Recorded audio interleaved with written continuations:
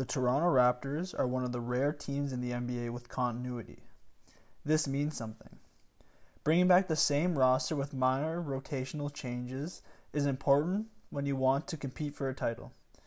The modern NBA is something that doesn't respect continuity. Teams often make trades to acquire marquee players and will blow up their roster to have the luxury of signing some of the best players in the world. Most of the time, continuity beats raw star power. Let's take a look at the LA Clippers. Pairing up Kawhi Leonard and Paul George with a group of scrappy players that, remind you, took the reigning champion Golden State Warriors to 6 games in the first round of the 2019 playoffs, led to a team with championship aspirations that flamed out in the second round of the playoffs. Maybe this is just the Clipper curse, just carrying over from Lob City. But I think there's a little more to this. I think that not having continuity and time to develop chemistry on the court led to a clash of egos when they got challenged in the playoffs. A team like the Nuggets with great chemistry and very low roster turnover proved to be better despite having less raw talent. And in most cases, this proves to be the case. However, the Lakers winning the title this season makes people forget about the many challenges that come with building a super team in the NBA. We saw this with the Heat in 2011. They lost in the finals when challenged by a team with chemistry and a superstar in Dirk, and the Heat crumbled in crunch time. They would go on to repeat in 2012 and 2013, but this team had to build chemistry on the court and eventually crown LeBron the lead role over Dwayne Wade before they would become the world champion.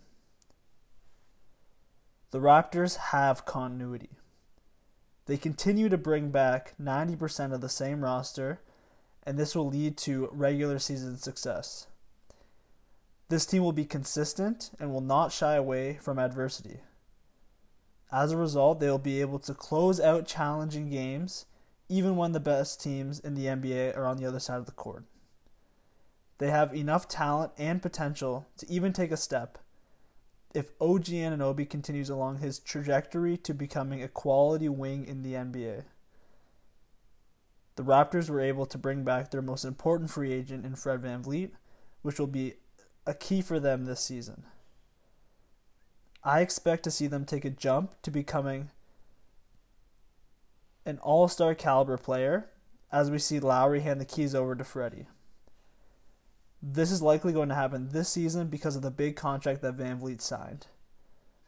This is Masai giving Freddie the keys to run the offense alongside Pascal Siakam. As for Kyle Lowry, he's the veteran who has to continue to take a lesser role for the betterment of the future of the Toronto Raptors. That brings me to my next point. The future for the Toronto Raptors is very bright.